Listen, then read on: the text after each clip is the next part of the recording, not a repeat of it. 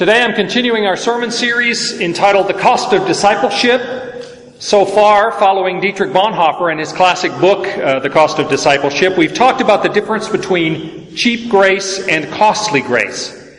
Cheap grace is the preaching of forgiveness without requiring repentance. It is grace without discipleship. Cheap grace requires no change of behavior, no obedience, and so it is the false idea of justification of sin without justification of the sinner. But costly grace, on the other hand, means following Jesus in such a way that we abandon all trust in ourselves, that we surrender all we are and all we have to Him. Such grace is costly because it condemns sin, and grace because it justifies the sinner. It is costly because it cost Jesus' own life. It cost God the life of His Son. You were bought with a price, and what has cost God so much cannot be cheap for us.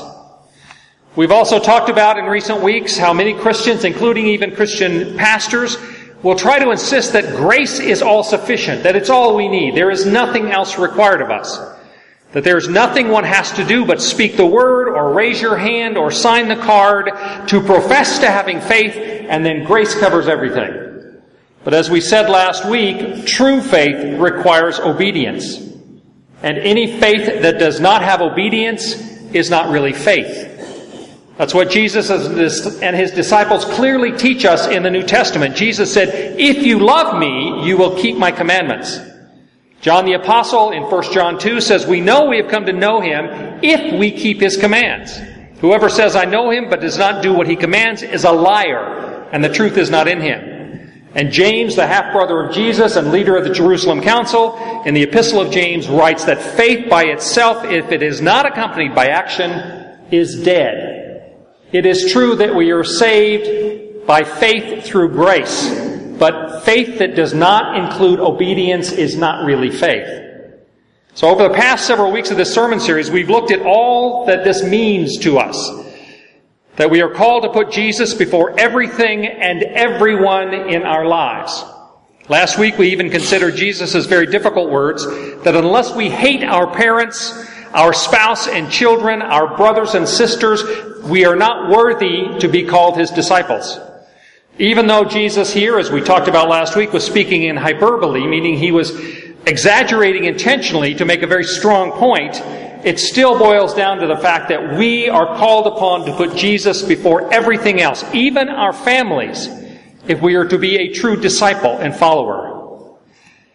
But that isn't all, as if that weren't already enough.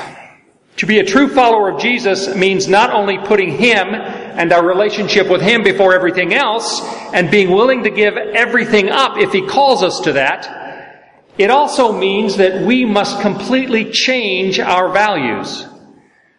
Change our values in a way that the world simply will not be able to understand. In a way, in fact, it will cause some people to think there's something wrong with us. Perhaps even to think that we are insane. To understand what I mean by that, let's look at a scripture passage for today's sermon, which is Matthew 5, beginning with verse 38. Hear now this, which is the word of the Lord. "You have heard that it was said, 'Eye for eye and tooth for tooth.' But I tell you, do not resist an evil person. If anyone slaps you on the right cheek, turn to him the other also. And if anyone wants to sue you and take your shirt, hand over your coat as well. If anyone forces you to go 1 mile, go with him 2 miles. Give to the one who asks you, and do not turn away from the one who wants to borrow from you. You have heard that it was said, 'Love your neighbor and hate your enemy.' But I tell you, love your enemies and pray for those who persecute you, that you may be children of your Father in heaven. He causes the sun to rise on the evil and the good, and sends rain on the righteous and the unrighteous. If you love those who love you, what reward will you get? Are not even the tax collectors doing that? And if you greet only your own people, what are you doing more than others? Do not even pagans do that? Be perfect, therefore, as your heavenly Father is perfect." May God add His blessing to this reading of His Word. This passage in Matthew 5 is part of the Sermon on the Mount. And let's just say right up front, by any human standard, this is simply impossible. So impossible that it seems crazy to us. But most of us have heard this so many times. We've heard turn the other cheek so often that we've lost the ability to see how really impossible and crazy that is by any standard of values that exists in the world we live in. Don't resist an evil person. Don't defend yourself if attacked, but allow and almost encourage your assailant to hit you again. If you are forced to do labor, do more than is demanded. If you are sued by someone, give them more than they are asking for. Give to anyone who asks without questioning. Loan to people without challenge. Love your enemies. Pray for your persecutors. Love those who don't love you back. Greet your enemies as your friends. Those aren't my words. That's what Jesus says. And this is crazy. Who could possibly do this? Why would anyone choose to live like this? Well, when we read this impossible, crazy description of how we are supposed to live and of what our values are supposed to be, we have to focus on who said it. These crazy instructions come to us directly from Jesus. And Jesus not only said this is how we're supposed to act, He modeled this in His own life. And in doing so, He proved that it really is possible. When Jesus was brought before Pontius Pilate to be tried, Jesus asked Him if He were the King of the Jews. And Jesus replied, "My kingdom is not of this world. If it were, my servants would fight to prevent my arrest by the Jewish leaders. But now, my kingdom is from another place." Pilate asked the question, was Jesus the King of the Jews? Because he assumed that if Jesus was a king, then He would have a kingdom. And that kingdom, like every kingdom that Pilate knew anything about, would have geographical, ethnic, nationalistic, or ideological lines. There would be some boundaries around which this kingdom was formed. But Jesus makes it clear that there aren't many kingdoms with different geographical regions. But basically, there are only two kingdoms. There is the kingdom of Jesus Christ, the Son of God, and there is the kingdom of the world. There really aren't any other choices. And the kingdom of the world is the only one that we know about, apart from God's intervention in our lives. It is the one that runs on self-interest and greed, on violence and conquest, on anger and revenge. It is the kingdom that focuses always on us against them, whoever them might be. Another religion, another country, another political party. Everything is us against them. In the last 120 years, there have been less than 2 decades that there have not been major wars in our world. Major wars. The kingdom of the world is the kingdom where war and oppression is the constant and apparently the natural state of things. Because this kingdom of the world and the standards and values it manifests are all that we know. It's all we have been brought up in. It sounds crazy to us if we really listen when Jesus tells us not to fight against our enemies. When He tells us not to defend ourselves against assault and not to guard our possessions from people who might want to take them from us. But that is what He says. Jesus' words only sound crazy to us because we have followed the lead and the example that we've been given in this kingdom of the world and the ruler of the kingdom of this world. And that ruler is Satan himself. In Luke 4, the devil tempts Jesus by showing Him all the kingdoms of the world during the temptation in the desert. And the devil says, "To you I will give their glory," that is the glory of these kingdoms, "and all this authority, for it has been given over to me, and I can give it to whoever I please. If you then will worship me, it will all be yours." Jesus, of course, does not worship the devil to acquire these kingdoms, but He never disputes that the devil does have a right to claim ownership of the kingdoms of the world. At least for the time being, as long as God allows it. 3 times elsewhere in John, Jesus refers to Satan as the ruler of this world. And the Apostle John goes so far as to claim that the whole world lies under the power of the evil one.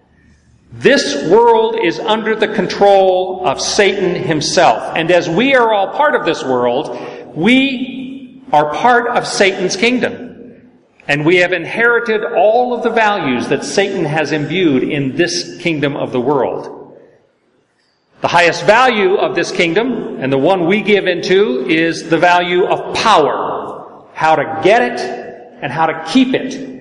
Whether it be power over another nation, power over another tribe, power over a member of our family or a neighbor. That's why if you hit me, my natural fallen instinct is to hit you back, not to turn the other cheek. If you try to take my possessions, I will fight to prevent you from doing so. Tit for tat, eye for eye, tooth for tooth. That is what makes the bloody kingdom of the world go round. That is the kingdom of Satan. And all because we humans try to find our worth, significance, and security in power, possessions, traditions, reputation, religious behavior, tribe, or nation. That's where we seek our security rather than in a relationship with God, our Father, our Creator.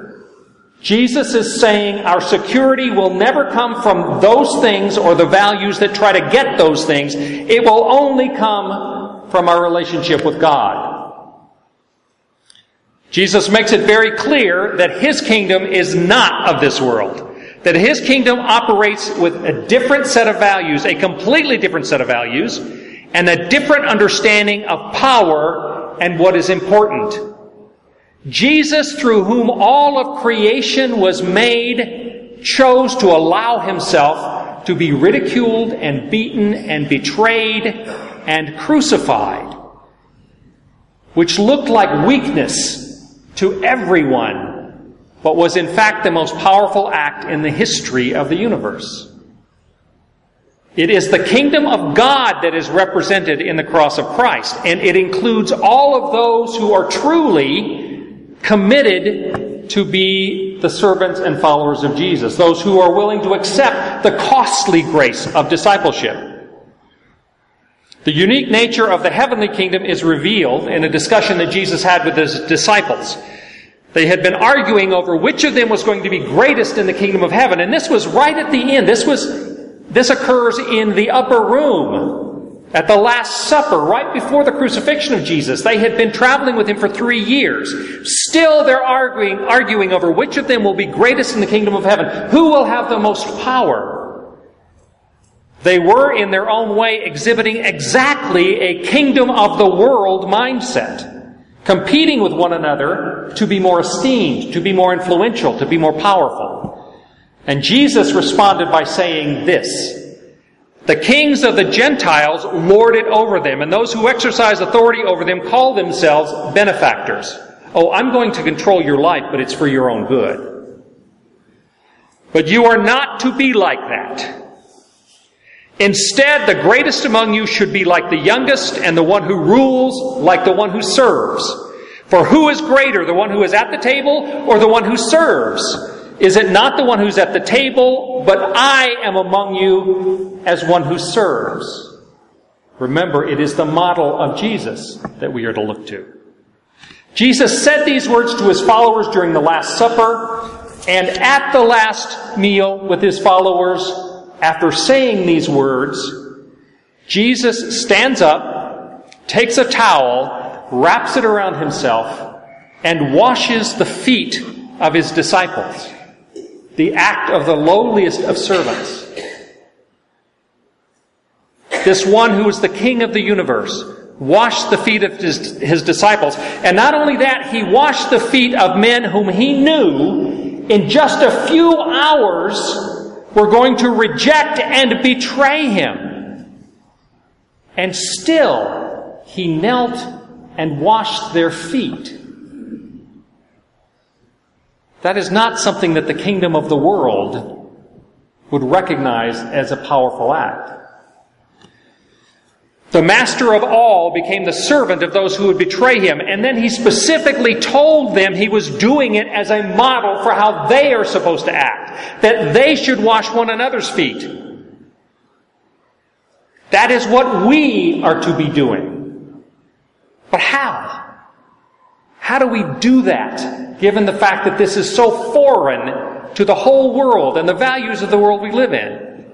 How do we reject the kingdom of this world and become true citizens of the kingdom of heaven that Jesus invites us into?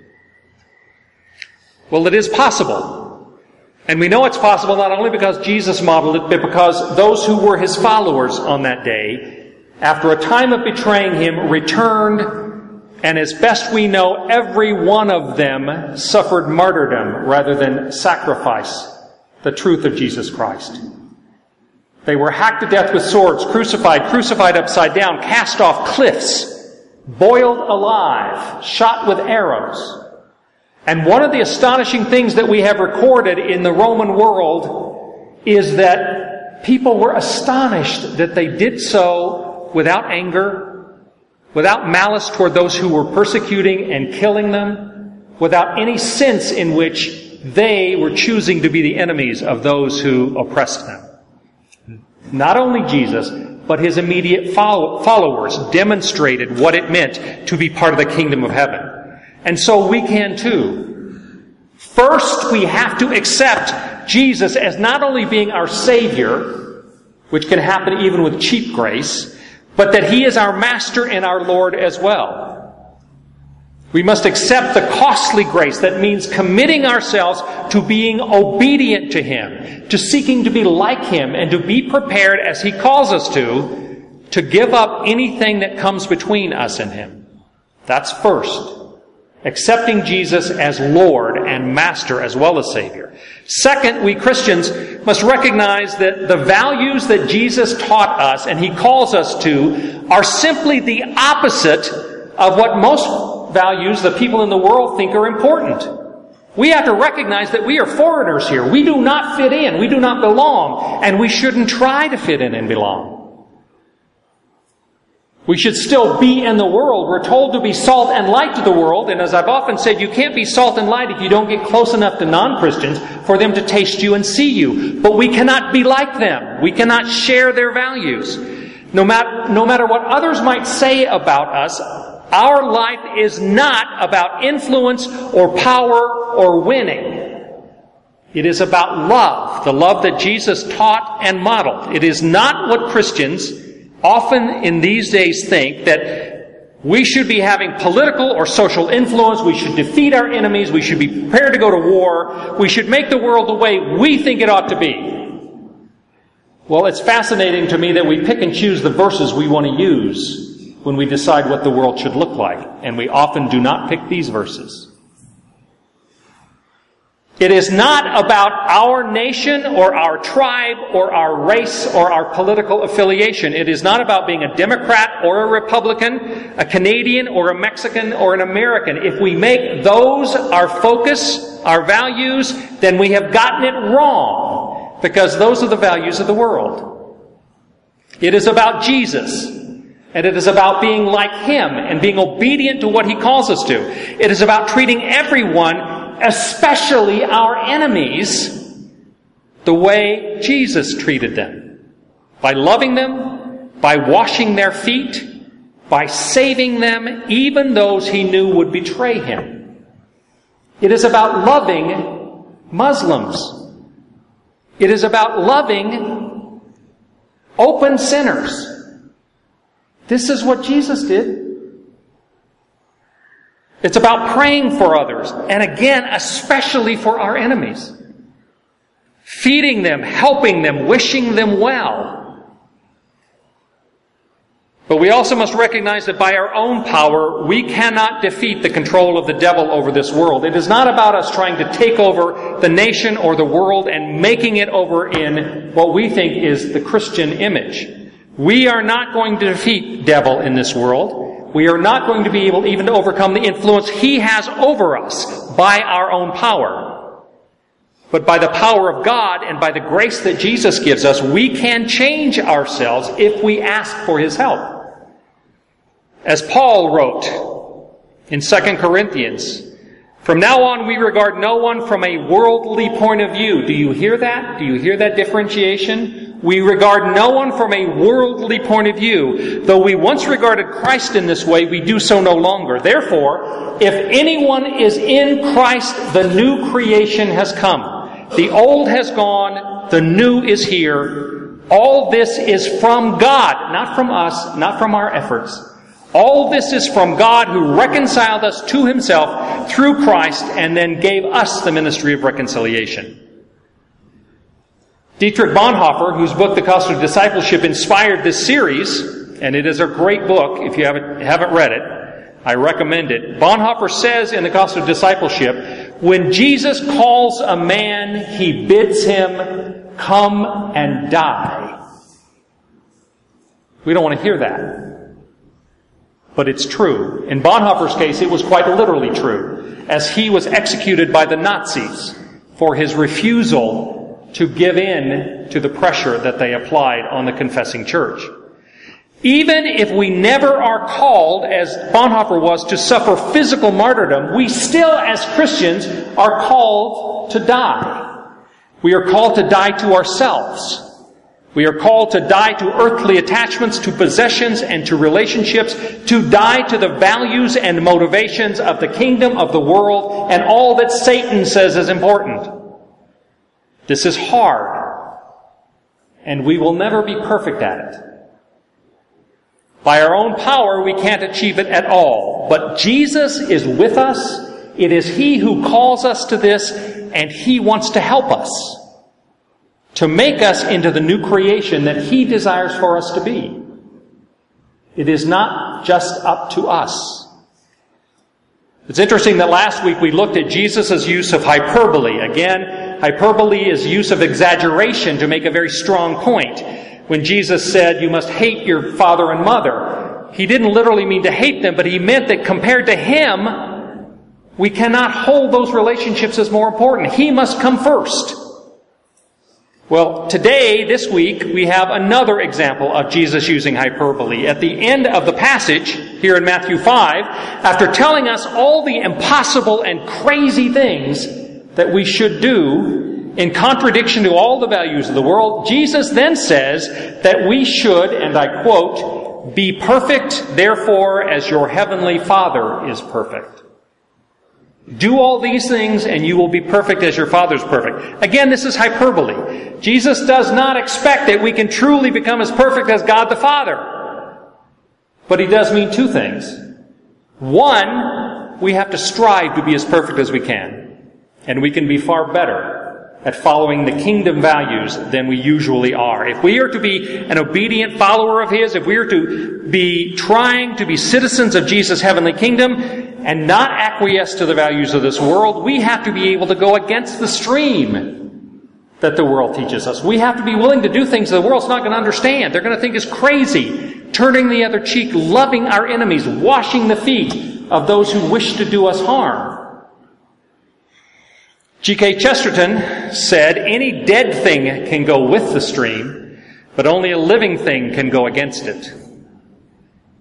We are told to go against the stream, and that is a sign of our life in Jesus Christ. We are all called to be the living ones of Jesus, who swim against the stream of all the world's and all of Satan's values.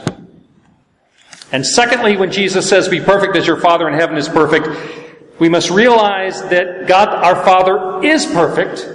He is able to do all things, and He desires to help us become more like Him if we will let Him change us and let Him make us more like Jesus, His Son, and our Savior. Amen.